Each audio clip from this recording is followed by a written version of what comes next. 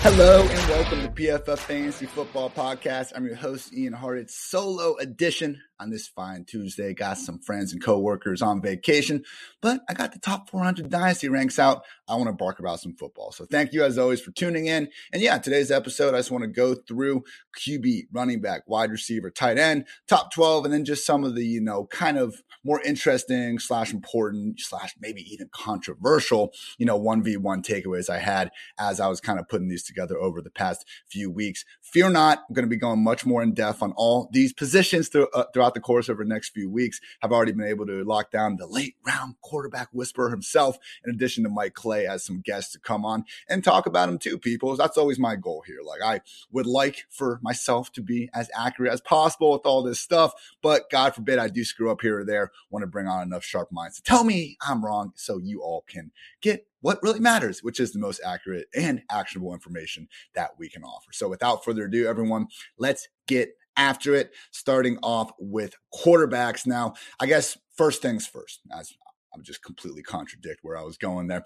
Let's first look at just a few things that we've already seen before on this podcast in terms of dynasty, but the importance of age and years of experience and kind of what they can have by position, because it does change a lot. And, shout out to my YouTube fam out there. If you want to check it out, check out the podcast on YouTube. You can kind of follow along and see exactly the numbers I'm looking at. But basically, in terms of age in fantasy football, quarterback and tight end are the positions where it matters the absolute least. And yes, your Tom Brady's and Rob Gronk, not even your Gronks, Tony Gonzalez is more so of the world, do skew these numbers to an extent. With that said, guys like Aaron Rodgers, even like guys like Ryan Tannehill and Kirk Cousins are starting to get up there. So even when we do see quarterbacks play for 10 plus years, start to get into their mid 30s, your Drew Brees of the world, if you will, these guys can still put up big time numbers, far more so than the running backs and wide receivers. Running backs, we see them take a pretty big step backwards after the age of 26, huge one backwards after the age of 28. Wide receivers do last a little bit longer, but by the time, 30, 31 comes around, that's when we're starting to see guys really start to fall off a cliff.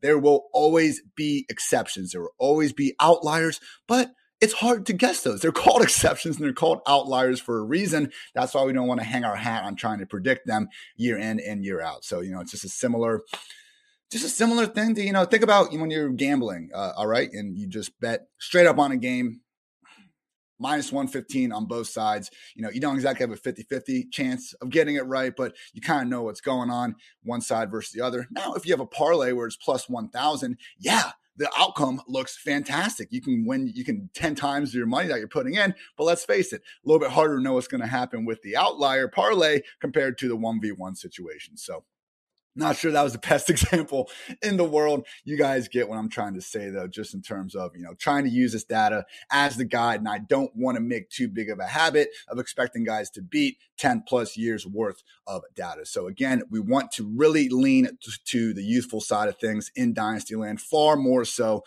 than in redraft. And again, those rough age cutoffs we're looking at for running backs and wide running backs, we're looking at, 26 to 28 is about the time we want to get off. Wide receivers, 30 to 31, when things are probably not going to get better. They can still be productive. Again, these charts, I'm only showing the top 12 fantasy producers. Obviously, if someone finishes as the wide receiver 15, 16, 24, you're still happy with that production. It's just in terms of, what our expectations should be for these guys moving forward. And it's particularly important to remember that in Dynasty Land. So with all that said, now, let's kick things off with a look at the quarterback position. My top 12 dynasty quarterbacks. Number 1, Patrick Mahomes, followed by Josh Allen, Justin Herbert, Joe Burrow, Lamar Jackson, Kyler Murray, Dak Prescott, Russell Wilson, Justin Fields, Trey Lance, Deshaun Watson, and Matthew Stafford. Now, a few things about this top 12.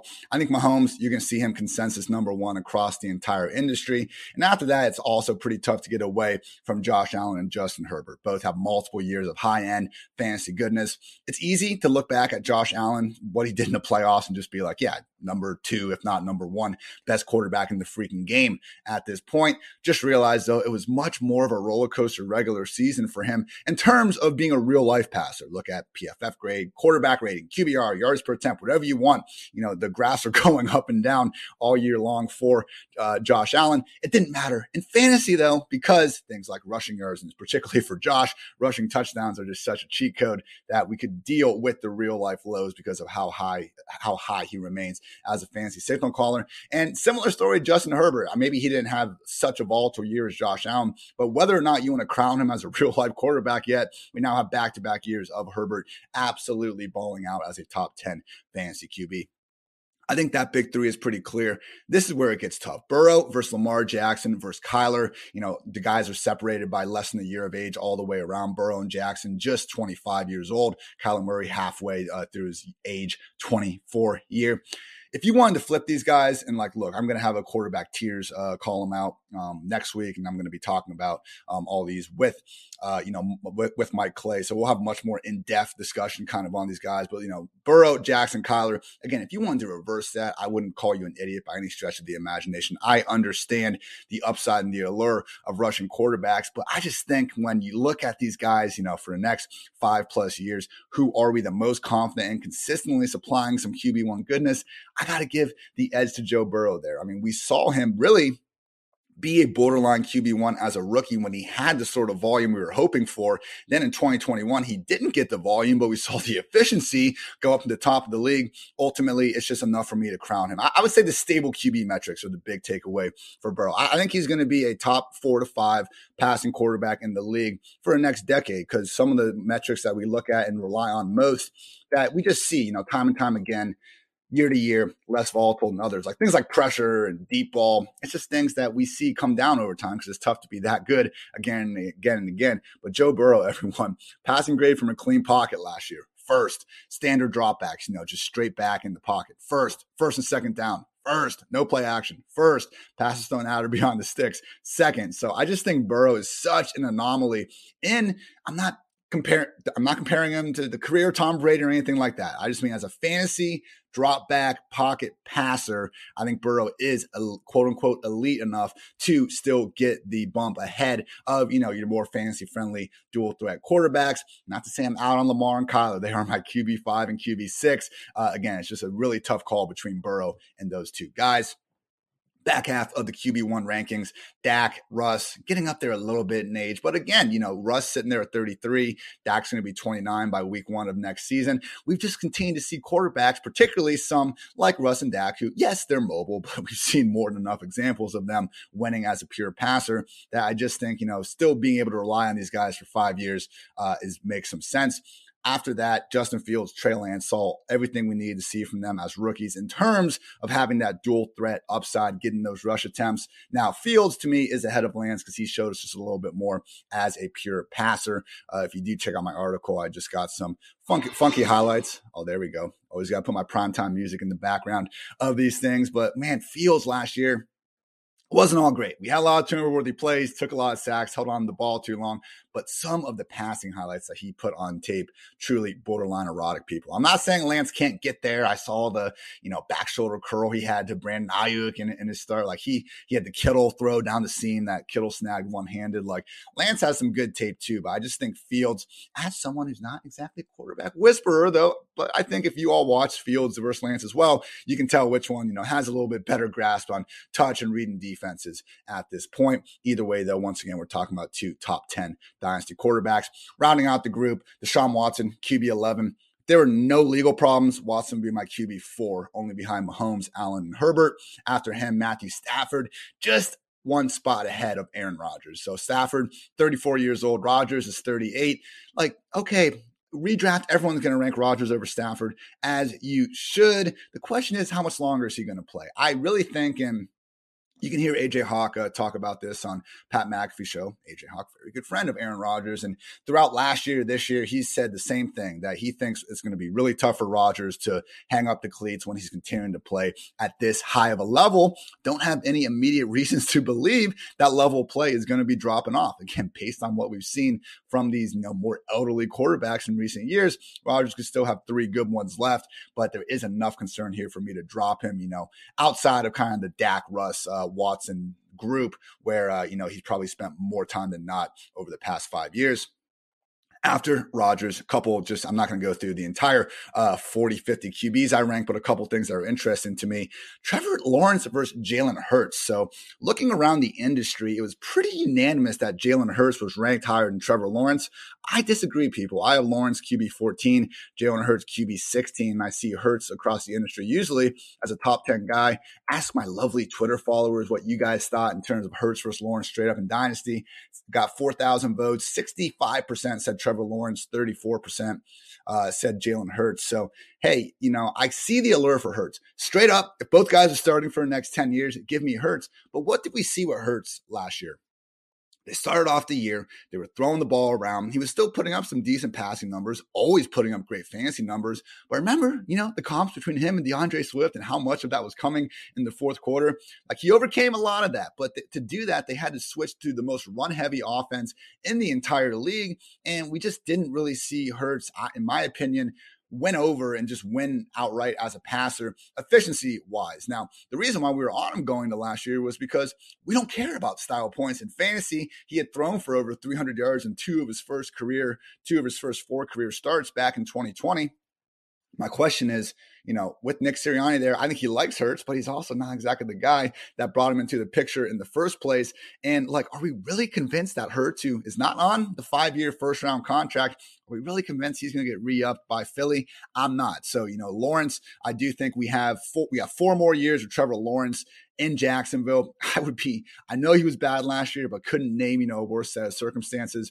I'm going to give Lawrence the nod because I think at worst, we have a couple more years where he is going to be, a starter. And again, best guess is here, people. But with Hurts, man, I just think there's too low of a floor. When he's out there, it's fantastic. I'm not convinced he's going to be out there for much longer. And this is not my personal feelings on if Hurts can do it or not. It's my feelings on if the Eagles or another team will be willing to give him that opportunity. Another one that I at least, thought was pretty close was Tua versus Baker Mayfield. Now, I told you guys the Lawrence and Hurts one kind of went in my direction and what I was thinking, contrary to popular and consensus opinion. This one, not so much. I was kind of leaning towards Baker. 88% of my lovely Twitter followers and out of 4,000 votes went with Tua, just 12% with Baker. And after I thought about it more, I am siding with Tua just by a hair. It's close though, people. I really think Baker, if you're doing, and you guys know me, I talk all types of shit about Baker because I'm an OBJ stan, and I hated that narrative that OBJ was the problem. But all that nonsense aside, the thing with Baker, he's shown the ability to be a high-end quarterback twice, in the back half of 2018 as a rookie and the back half of 2020. Now, we were hoping that the back half of 2020 was going to lead to even greater things in 2021, but what happened? The dude tore his freaking labrum in week 2 against the Texans. Clearly wasn't the same. Now, how much that injury and the other injuries he had to deal with, play into his ability, that's a good question. But the fact that we can now get Baker as, not even really like a QB2, we can honestly draft him as like a QB3 to fill out your roster in Dynasty. And we still have a former number 1 overall pick who has proved on 2 separate occasions to be a higher end quarterback than Tua has ever have. To be fair, I do think Baker is, a really prime buy low candidate because you don't need to spend much to get the guy. So if he does continue to suck, you're not going to lose much because he didn't cost much in the first place. But like I said, Tua does deserve to be ahead of him because Tua, by week 1 next year, Tua will only be 24. Baker will be 27. Tua, worst offensive line in the league. Maybe the Panthers were a little bit worse. Also didn't have Will Fuller for all but 1 game. Devontae Parker was banged up. That RPO offense, the question is, was that offense the ceiling of what the Dolphins could do based on their resources, or was that the offense based on what Tua can do based on his ability to play quarterback? I am willing to find out. Once again, though, we're talking about two low-end QB2s, so it's not, the biggest deal in the world here. But these are the types of questions, when you rank 400 players that you end up spending a bunch of time on. Finally, similar to Baker, just darts now. So you're at the end of your drafts, you got your starting quarterbacks, but hey, we're playing dynasty. Usually these drafts are going far longer than your traditional, 16, 17 round redrafts. So we got to pick some guys. Don't sleep on Jameis Winston or Mitchell Trubisky. These are both guys that, based on the popular opinion that the 2022 draft class of rookie quarterbacks isn't going to be all that great, Jameis and Trubisky probably the two hottest free agents in terms of being able to go to a team and get that starting job. Before you laugh about Trubisky, I don't want to misquote the guy. I'm fairly confident it's Daniel Jeremiah, who actually said back in November that Trubisky would be like a candidate to start in a lot of places. He just got to spend a year behind Josh Allen, Brian Dable. Everyone looks at this type of quarterback with the arm strength, former number 2 overall pick, and they think they can fix him. So I can't find that quote. I swear, people, there's could be some Trubisky. Like Baker, yeah, there's been a lot bad with Trubisky, but at least he has shown the ability to be good at one point in time, and that was in the year, first Nagy year, 2018, I believe. A lot of QB1 weeks, actually, before that original shoulder injury. Here we go.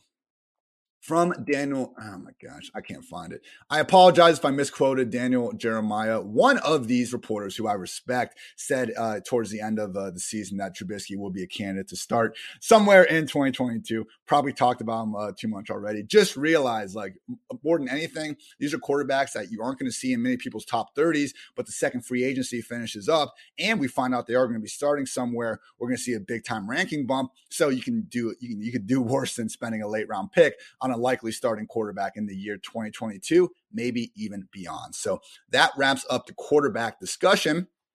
Before we continue going, I just want to give a quick shout out to some of our lovely sponsors, and that is going to start off with one of my favorite companies out there, DraftKings, because guess what, Hoops fans? The latest offer from DraftKings Sportsbook, an official sports betting partner of the NBA, is too good to pass up. I'm talking between the legs, 360 windmill good. New customers can bet just $1 on any team and get $150 in free bets if they win. It's that simple. Download DraftKings Sportsbook app now. Use promo code PFF. Bet just $1 on any NBA team. Get $150 in free bets if they win. That's promo code PFF at DraftKings Sportsbook, an official sports betting partner of the NBA.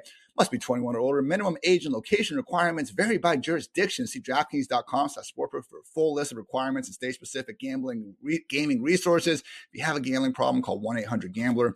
Also, got to send some love to Western Southern because the Fantasy Podcast is sponsored by Western Southern Financial Group. While you focus on your roster moves, Western Southern helps advance your money moves. Buying your first home, plan to start a family, wondering how to make your money grow. Western Southern's playbook of life insurance, investment, and retirement solutions helps you rest assured on game day. So team up to understand these and address goals with a game plan built just for you. Get started at westernsouthern.com/PFF.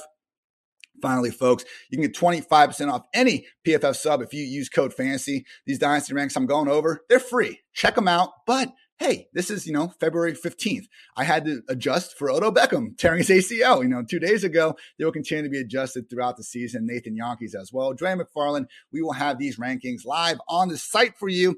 You just got to go get a PFF subscription. So again, you can get all those rankings, locked article content, our NFL draft guide, which is some fantastic content from Mike Renner and the rest of our college football game. Data and grades from the entire 2021 season, 2022 free agent rankings, and so much more. So again, 25% off any PFF subscription. Just got to use code FANTASY. Let's talk a little running backs here.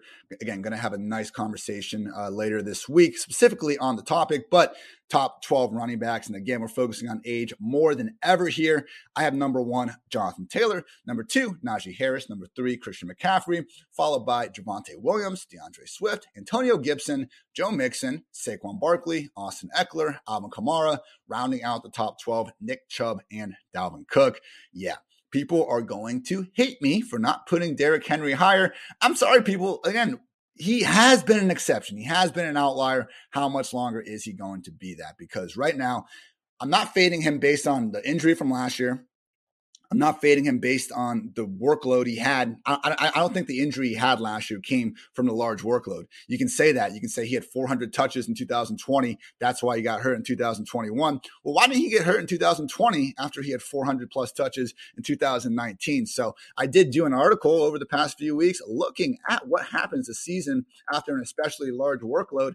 And guys, like, the answer is really nothing. There's no good way of actually coming through and figuring out what the problem is. I mean, again, I went back all the way to 2006, looked at all these guys with 400 plus touches, and just in general, I mean, only 5 of the 19 applicable running backs failed to play at least 14 games the next year. So, we can talk about just in general the efficiency going down, but if you look at a running back in their entire career, it tends to go down year after year because once again, we see younger running backs are better than older running backs. So it's not the season before touch load I'm worried about. It's more so the 1,500 professional carry club. If you guys caught the 10 questions episode with my guy Tage, he's done some fantastic work on regression with running backs, and the prime number is 1,500 professional carries. That's when we see a marketable and, just honest, historically accurate drop off in their efficiency and ability to create yardage above expectation. And right now in the 1,500 professional carry club, we have Ezekiel Elliott,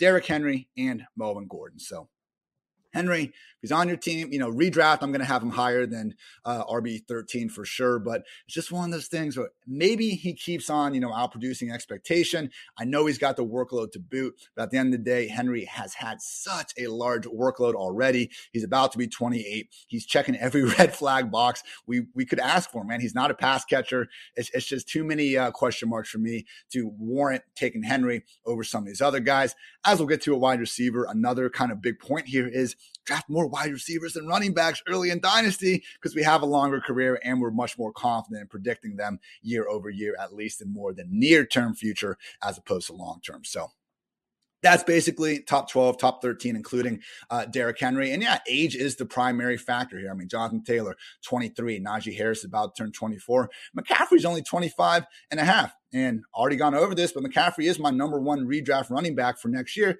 because he's averaged the most PPR points per game in NFL history. So if you really think that Christian McCaffrey, that pulled hamstring and that sprained ankle he suffered last year, if you're saying, wow, those are 2 injuries that nobody can come back from, fair play to you. But what I've learned is that we cannot predict injuries nearly as well as we think we can. And McCaffrey has not had the sort of injuries that do warrant the sort of, drop off long term. So Taylor, great year. We'll see what this offense looks like next year. If they manage to somehow bring in like a Russell Wilson type, okay. But right now, Jonathan Taylor is still in an offense that is paying Nyheim Hines a lot of money to be their pass down back. And again, one of the other issues I had with Taylor going to last year, and hey, I was wrong, but the idea behind me being wrong, the process, if you will, was that the drop off from Phillip Rivers to Carson Wentz, was going to result in a worse scoring offense. And to Wentz's credit, okay, he wasn't great by any stretch. We didn't get back to 2017 MVP version, but this Indianapolis Colts team, very solid point differential. We all saw what happened in week 18. Coulda, shoulda, woulda been a playoff team. And I'm just not so convinced that they're going to be that good again in 2022 to foster the sort of positive game scripts that allow Jonathan Taylor to eat. And hey, I don't know if he's going to be able to average 5.6 yards per carry every season as well. So the last running back to repeat as the overall RB1 was Priest Holmes back in 2003, 2004. I got McCaffrey over Taylor in redraft, but Dynasty, yeah, give me the guy that's 2.5 years younger and that we know we at least have another 2-3 years of him just racking up ridiculous rush attempt totals. Behind McCaffrey, again, Javonte and DeAndre Swift, neither is above 23. Javonte hasn't even turned 22 yet. Sure would help matters if Melvin Gordon gets out of the picture. But once again, based on his carries, I also wouldn't just be shocked if Javonte takes that situation over sooner rather than later. Each of Gibson, Mixon, Saquon, 25 and a half years of age or younger.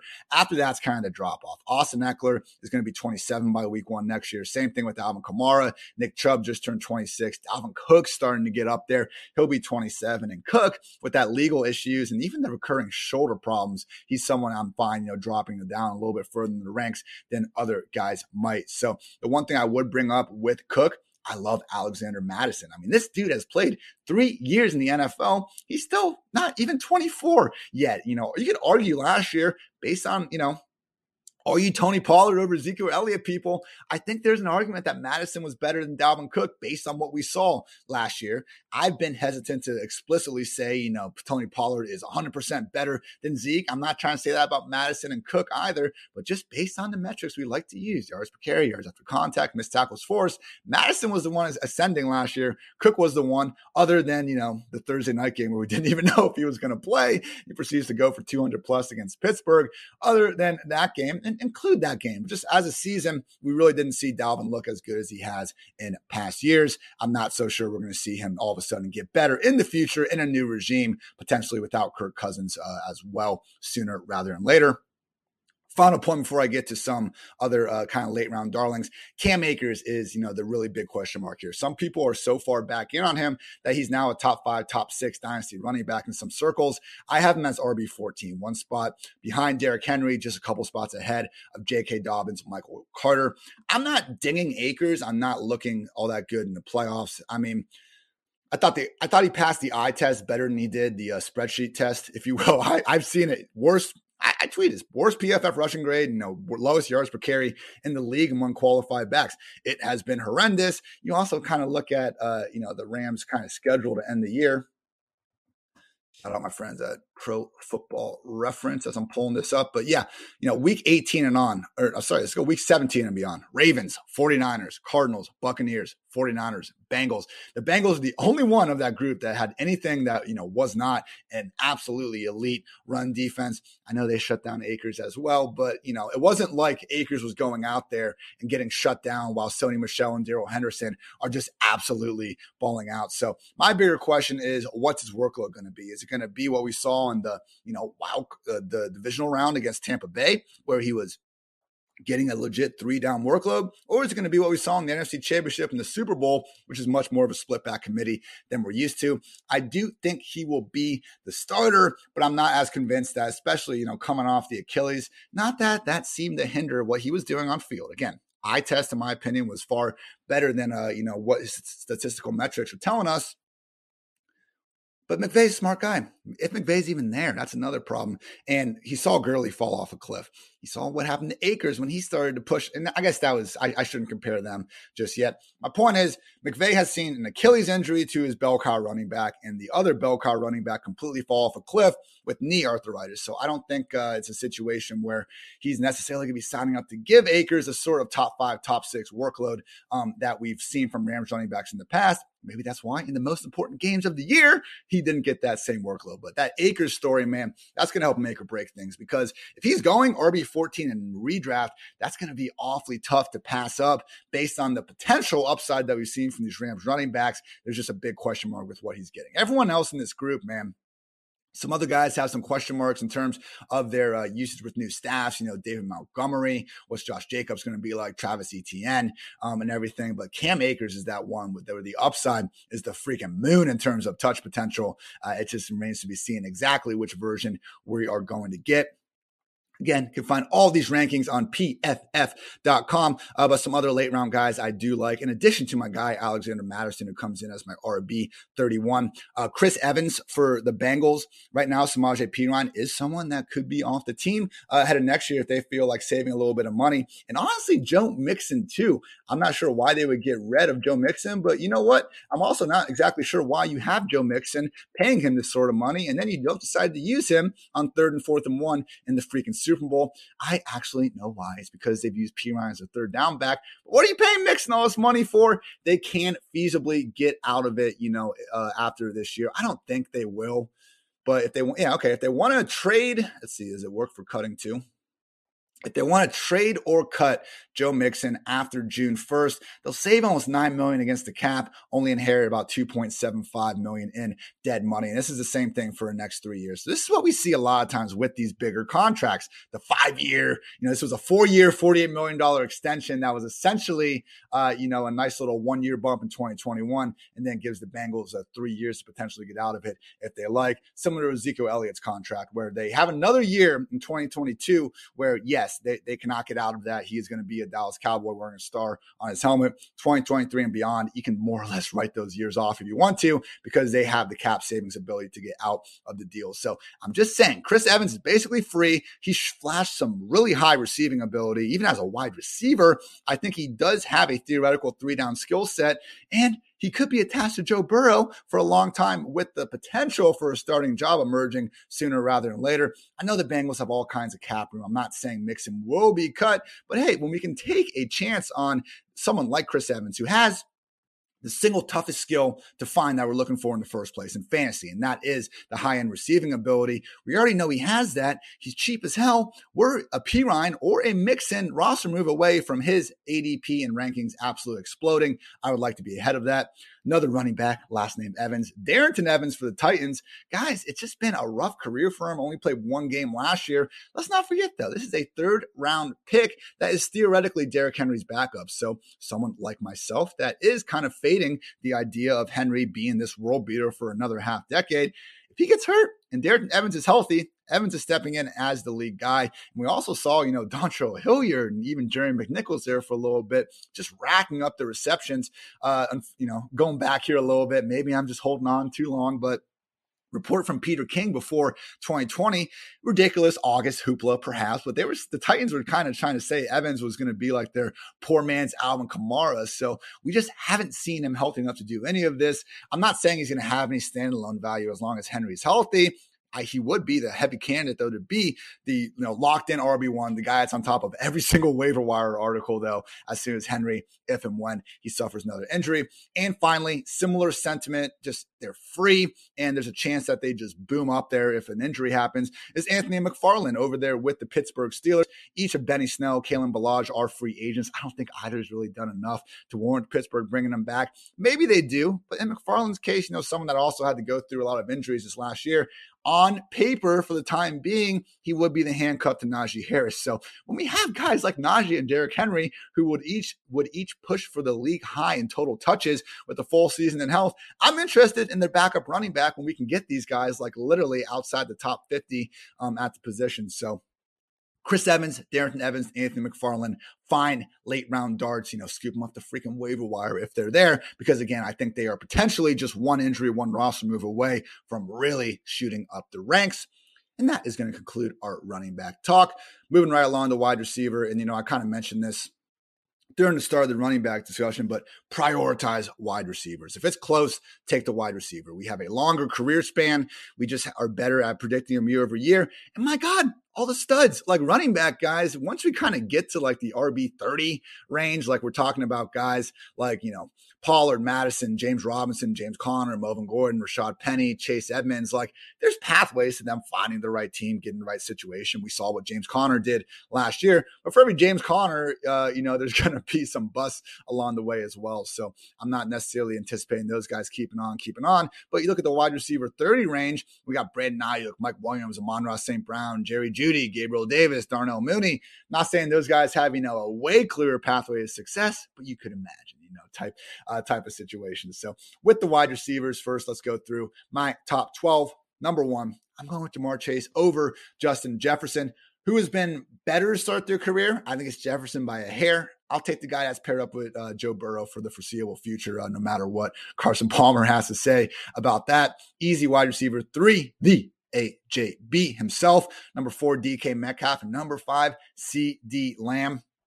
The guy's not even 23 yet. Look at the Cowboys wide receiver room. The only guy guaranteed to be back there next year is CeeDee Lamb. Sounds like Amari Cooper is trending towards being kept, but man, they can save about $20 million against that cap if they change their mind. Gallup coming off the ACL. Cedric Wilson's a free agent.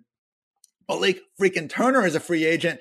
And I mean, look, CD, okay, he didn't just explode last year and have the top 5 season, but he's sure shown enough, I believe, through these first 2 years to think that, hey, this guy is going to be Dak Prescott's number 1 pass game option for the foreseeable future. I want to invest in that. That's where I'm drawing the line. All these guys, A.J. Brown's the oldest. He'll be 25 by week 1 next year. But all these guys, are under 25 years of age at the moment. I'm just going to prioritize that. I'm going to take the 5-year advantage over guys like Cooper Kupp, who's going to be 29. Devontae Adams will be 29. Tyreek Hill, 28. I'm just going to take those extra years. I think that based on what we've seen historically, we can expect, maybe one of, if not more, of Kupp, Adams, Hill to at least take somewhat of a step back within the next 3 years. Meanwhile, these other guys, Chase, Jefferson, Brown, Metcalf, and Lamb, should be feasibly hitting their even higher prime by the time that comes around. So, look, draft all these guys. This is not my way of trying to say fade Kupp, fade Adams, or anything. They still have more than a few good years left. I'll take the guys that potentially have 5 to 8 really good years left over the ones with only 3 to 5. After them, T. Higgins, wide receiver 9, Deebo Samuel, wide receiver 10, Stephon Diggs, wide receiver 11, and DJ Moore, wide receiver 12. So this DJ Moore, kind of the high end, borderline wide receiver 1 spot. These guys could really make or break everything. And I got them all in the same tier where it's wide receiver 12, DJ Moore, then Deontay Johnson, Jalen Waddle, Terry McLaurin, Calvin Ridley, Chris Godwin. We've seen each of these guys flash true wide receiver 1 ability at different points in time. The question is, what's their offense going to be like with a likely quarterback change? I mean, obviously, DJ Moore has already gone through several. Deontay Johnson will be going through his first major one, with all due respect. Mason Rudolph's like 1 or 2 games he started over the past few years. Waddle's with Tua for now. That's also a thing, like what's the offense going to look like in a new system and with healthier wide receivers around him. Terry McLaurin, God, him and DJ Moore, are just battling to be this generation's Allen Robinson, Andre Johnson, just laundry list of terrible quarterbacks you're forced to play with. Calvin Ridley, I'm not sure what his future's like in Atlanta at the moment. I hope his, personal stuff gets figured out. And then Chris Godwin, maybe leaving the Buccaneers either way, definitely leaving Tom Brady. And similar to Mike Evans, guys, like, Godwin is great. I'm not trying to take that away from him. And you do earn targets, but we have seen Godwin as a fantasy darling with Jameis Winston just force feeding him targets and playing with the freaking GOAT, Tom Brady. So like Chris Godwin, hey, if we see him go to Green Bay or something like that, okay, he's going to be shooting up these ranks. But as things stand right now, I do think there might be a little bit lower floor here than we're anticipating. Coming off that injury, no joke. I know I'm saying, we're not trying to predict future injuries, but current injuries that are actually actively happening right now that we're not predicting are going to happen in the future, those are definitely something we should be concerning ourselves with. Kind of bouncing around. I have Elijah Moore, wide receiver 18, Devontae Smith 19, Michael Pittman 20. I'm just taking those guys ahead of another crop of very good but older wide receivers. We're trying to be a year early, not a year late on these guys. So Keenan Allen, Amari Cooper, Mike Evans, Tyler Lockett, DeAndre Hopkins, all these guys are going to be at least 28 years old. Even Cooper, as hard as that is to believe, by week 1 next season. If you want to move up Evans past Keenan, I'm not going to disagree with you. This is definitely a tier of guys. But again, based on that kind of 30-year-old drop off we've seen at the position in past years, I'm just going to prioritize those younger receivers. I think still have a lot more gas in the tank. Just some other notes here. I love the idea of buying low on Chase Claypool. Everyone, maybe you don't like him because he celebrated a first down. That's what it comes down to. I think that might actually be impacting his ADP at this point. But look, the guy scored 11 touchdowns as a rookie. He's still 23 years old. He would have had over 1,000 total yards last year with good health, all with Big Ben's corpse under center. So, hey guys, I love Deontay Johnson. I think his tape is better than the efficiency metrics denote. With that said, I don't love pulling up yards per target, leaderboards and these different yards per, I'm not sure how he ranks in yards per route run. You pull up way too many leaderboards for wide receivers, and I don't like seeing Deontay Johnson in the bottom 10 as often as he is. It didn't matter when Big Ben was force-feeding him targets anyway. Who's to say that's still going to be the case with a different quarterback? Under center, Claypool, I have Deontay Johnson ranked ahead of him. I'm not trying to make this argument, but where the rest of the industry has Claypool, I do think he is worthy of being my favorite buy low candidate in all of Dynasty at the moment. On some other late-round targets I do like, Josh Palmer for the Chargers. Very possibly, he's my wide receiver 43 at the moment, but Palmer could very possibly be Justin Herbert's wide receiver 2 as early as 2022, maybe beyond. They have a ton of cap room, but I think it'd behoove them to spend most of that cap room on the defensive side of the ball. I'm not saying they shouldn't replace Mike Williams. I'm sure they will to an extent. Jalen Guyton's also someone that they're at the risk of losing. All their tight ends, except for Donald Parham, who's an exclusive right exclusive rights free agent. They are facing the prospect of losing. Either way, Josh Palmer, I thought flashed last year, still just 22 years old. At a minimum, should be in 3 wide receiver sets last year. So I think right now he's kind of being priced at his floor. Like, okay, I think Justin Herbert's number 3 wide receiver can be a boomer bust wide receiver 4 for the foreseeable future. God forbid he actually gets to step up and gets a chance to be that offense's number 2 pass game option. Now we're talking about a legitimate wide receiver 2 potentially. Curtis Samuel. Who's the next Deebo Samuel? Maybe Curtis Samuel. I mean, hell, the guy's still only 25 years old. Why did last year suck? Injuries. Before that, he was a wide receiver 2 with Teddy freaking Bridgewater under center, being used as a dual threat wide receiver running back. So really the only guys we've seen in recent years that command a bunch of carries as a wide receiver, at least in terms of positional designation, it's been Deebo, Cordero Patterson, they finally kind of switched to running back because that's what he's freaking been playing. Curtis Samuel and Robert Woods. And even Woods was starting to kind of go away a little bit this year as the Rams have kind of evolved their rushing attack. So Samuel is legit someone where, hey, J.D. McKissic is a free agent. Depending on what kind of happens there, Curtis Samuel could be getting us that fantasy-friendly 5 to 7 targets per game with 2 to 3 rush attempts on top of it. And to get him as cheap as he is right now, really mostly across the industry being priced as a wide receiver 5 or lower, just realize this man is awfully young. He's shown off a lot of upside, I think, to be this cheap. Donovan Peoples-Jones for the Browns. Why would I let my OBJ feelings get off of a cheap number 1 outside receiver that they're basically using to replace OBJ? I mean, Peoples-Jones he's flashed really throughout his entire 2-year career. Maybe the Browns, are going to go try to spend up, but man, they drafted Anthony Schwartz in the 3rd round last year. And while he was out there, it was pretty clear Donovan Peoples-Jones was their number 1 outside wide receiver. And he, really overstepped Rashard Higgins as well, who I think has shown more chemistry with Baker Mayfield than any of those existing wide receivers, save for Jarvis Landry, who's just not really in the picture because he's, from living in the friendly confines of the slot. So Donovan Peoples-Jones is someone where we kind of already seen he can be a boomer bust wide receiver 4 with a hurt version of Baker. God forbid Baker takes a nice step forward, which we've seen him do at multiple points in his career. Again, all of a sudden we're looking at Baker's number 2 pass game option being priced right now freaking as like a wide receiver 5, wide receiver 6. And hey, again, not saying he's going to immediately be a wide receiver 2, but I think we'll see that ranking difference just boom if we could have more certainty with Baker being under center. Buy these guys, closer to their floor than their ceiling whenever possible. I think that describes Peoples-Jones. And guys, Bryan Edwards, T.O. Randy Moss himself, still just 23 years old. I think there's enough concern, about his ability to separate, Derek Carr not exactly force feeding him the ball to be worried. But with Bryan Edwards, we just haven't seen a ton of games from him where it's like too big of a reason. Like, okay, he's not getting 8-9 targets and just catching one of them. And I know you need to earn your targets, but Henry Ruggs wasn't earning targets his first year until he was in the second year as well. This Raiders offense is kind of funky. Credit to Hunter Renfrow for taking over. I know Edwards has, some things that he needs to be doing to be better at the game of football. But again, guys, Bryan Edwards is a 3rd round pick, 81st overall in the 2020 draft. He's still just 23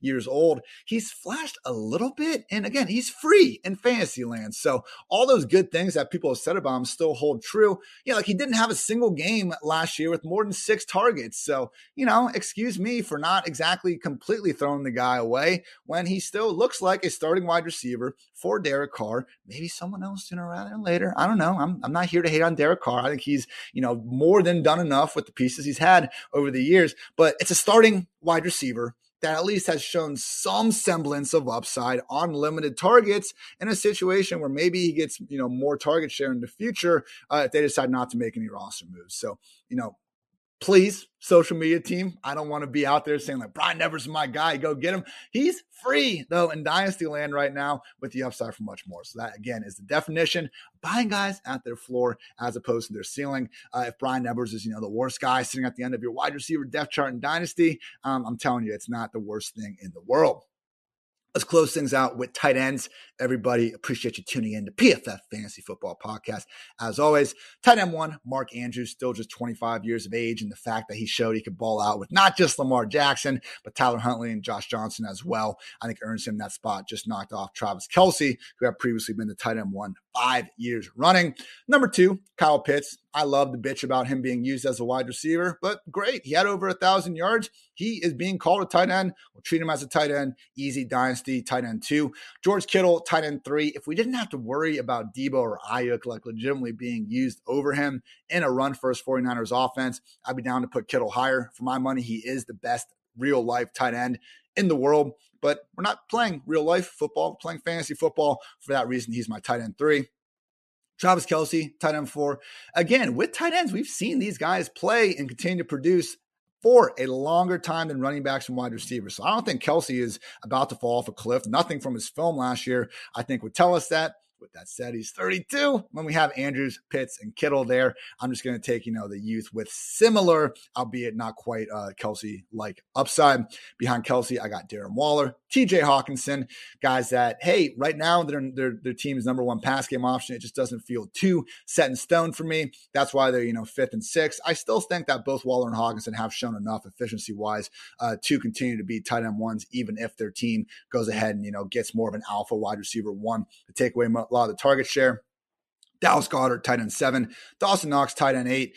Both these guys, Goedert especially, man, just being set up, really could be his offense's number 1 pass game option during any given week. I would imagine Devontae Smith gets that role more times than not. And then Dawson Knox, he's a little bit different where he's not going to ever be the number 1, number 2 guy. When we got Josh Allen under center, who the hell cares?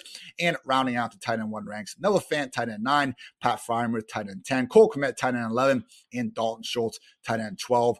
Schultz will boom up there, man, if the Cowboys give him a legit extension.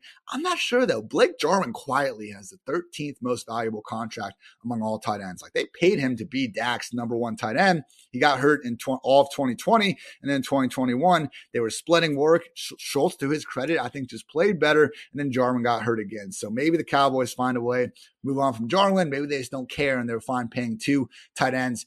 Just realize Schultz, really just, I think, more of a product of his system. So Schultz is someone that's really going to rise or fall depending on what happens. The history of free agent tight ends changing teams is absolutely brutal, people. Like, I cannot overstate just how bad it's been. Let's see. The largest free agent tight end contracts with a new team since 2016. Johnny Smith and Hunter Henry on the Patriots, Austin Hooper on the Browns, Kobe Fleener on the Saints, Trey Burton, Bears, Jimmy Graham, Packers and Bears, Jesse James with the Lions, Martellus Bennett with the Packers, Ladarius Green, what a throwback name, with the Steelers, Tyler Kroft with the Bills, Rhett Ellison and Deion Sims with the Giants and Bears, respectively. So, yeah, not freaking good when you have a productive tight end and the team that allowed him to be productive decides to move on. Really take a long, hard look at that next team, because we just have not seen them, from a fantasy perspective, put up the sorts of numbers that we're used to seeing. So keep that in mind about Schultz. And also, people, don't forget about the Vikings tight end of the future, Irv Smith. Obviously missed this whole year, but still just 23 and a half years old. Tyler Conklin is a free agent. Kyle Rudolph, obviously now a member of the New York Football Giants. We got new coaching staff coming in. Maybe that means they actually lean on their number 1 tight end, Irv Smith, instead of deploying the sort of 2 tight end system that they did with Irv and Rudolph and that they were expected to do with Irv and Conklin. So maybe Conklin comes back. Maybe he doesn't. Obviously, if he doesn't, that would clear things up even more. But I think Irv should be their locked-in starter either way. And maybe with the new system, we don't see them have that sort of split that they've had in past years. Some late-round darts I love, and I'm already falling into it again, everyone. Every offseason, we look at the tight end position, and we just start imagining the ways for these late-round targets to work out. But hey, let's do it. Let's have fun. It's February. David Njoku, current free agent. Just go to Seattle or go to play with Deshaun Watson, or really, where I would love, go to the Chargers and be Justin Herbert's featured guy. I like Donald Parham, everyone, but you heard from Daniel Popper, Ace Chargers beat writer himself, when he came on this podcast. I don't think Parham, and the Chargers apparently don't either, has what it takes to be an every down tight end option. I do think David Njoku, former first-round pick, has that ability. So, yeah, maybe Parham stays there and they bring in Njoku and they run the similar Jared Cook, Steven Anderson, Parham three-way rotation. Njoku, though, I maintain if he can go and be the tight end 1 somewhere and get those 80, 90 targets afforded to an offensive starter, could do some big things with it. fellow former Miami Hurricane, Brevin Jordan, right now the starting tight end for the Houston Texans and just 21 and a half years old. All the other tight ends on the Texans, Jordan Akins and Pharaoh Browns of the world, are free agents. Not saying they're all going to leave. We're making some assumptions here with the free agency class, but either way, Brevin is looking like the tight end one ahead of 2022. God forbid the guy that has just was able to start drinking not that long ago starts to improve a little bit more. I do think it's rare you see someone that did flash a little bit as a rookie at a position that notoriously never does anything in their first year in the league. He's awfully affordable as someone that, again, profile as well as an athlete and just is really looking at a clean depth chart as early as next year. Also like Dan Arnold. Maybe he is Trevor Lawrence's tight end one of the future. We need to make some leaps because, again, I realize it was a different regime that brought him to Jacksonville, but it's another depth chart that, once you dig into it, really isn't as strong as you think. And Dan Arnold is another one of these guys where in the Mike Gesicki, Kyle Pitts kind of range where, yeah, maybe they line up as an inline tight end sometimes, but this guy is truly more of a wide receiver. So these types of, true first pass catchers I want to prioritize. And to Arnold's credit, when Jacksonville asked him to play an every down role, he was able to do so and then maintain that job until he got hurt. Finally, my guy, Dwayne McFarland's favorite as well, Tommy Tremble. Tommy Trembles, because Ian Thomas, loved the first name, but he is a free agent ahead of next year. Tommy Tremble, borderline erotic athletic profile. I didn't love him coming out, more so because he was never really used as a receiver. The Panthers were able to get him the ball in space, though. He looked good within his hands, still doesn't turn 22 years old. And you know what? If I don't think he's a receiver, who the hell cares what I think? If the Panthers think he can be their 3-down tight end, then hell, let's treat him as that the same way and go get a freaking starting tight end in an offense that, okay, hasn't used him a lot, but they are changing play callers. Maybe Matt Rule has a change of heart. Maybe Tommy Tremble is good enough to actually just carve out a little bit of a role for himself. So the only reason we couldn't touch Carolina last year, and as someone that, if you guys read it, I wrote wide receiver, cornerback, and tight end breakdown every single week. I've done it for like the last 5 years. I mean, it was just one of those teams where in fantasy football, when you have two tight ends, you really don't have one. So the Panthers, it was never a situation where we were fading Tommy Tremble or Ian Thomas because if anything was wrong with them necessarily. It was just because they were both splitting snaps and targets alike week in and week out, and we couldn't deal with it. Same thing with the Browns, the Patriots to an extent. I know Henry kind of pulled away, but he was more so just getting, I think, not lucky with touchdowns, but let's face it, awfully touchdown dependent last year. Just a bunch of teams in this similar situation. Tennessee Titans. Oh, God, Anthony Ferguson are bringing up some bad memories now. But if we can take Tremble from a 50% tight end, snap-wise, to 90%, yeah, I'm a little bit interested in seeing how that might go. So that is going to wrap up this edition of the PFF Fantasy Football Podcast. Hope you guys all enjoyed the breakdown. I know solo edition, sometimes I'm not doing the best, making annoying noises, wherever the hell the issue might be. But I just wanted to, get this off my chest. And again, want to point out that I'm going to be having some of the best minds in the industry on over the next 2-3 weeks, talking all things Dynasty. My guys, Dwayne McFarland, Nathan Yonke, will also be back. They're enjoying a little vacation right now. Great day to be great. And you guys should be going on vacation too. It's February. I cannot wait until it's March. I'm going to be in Vegas for 2 of the 4 first weekends in there. Go get some sunshine. So thanks again for tuning in. Early part of the offseason. I'm excited for what we got ahead of us. Let's go win some freaking money in Dynasty, people. So feel free, especially on Twitter in the offseason. I apologize for not always being able to get to all the DMs and mentions in season. But offseason, I really want to do everything I can to answer any questions you guys might have. And hopefully in future episodes, we can start doing, more of a Q&A element for anyone that's interested in that type of thing. So let me know. Appreciate you guys tuning in as always. Until next time, take care, everybody.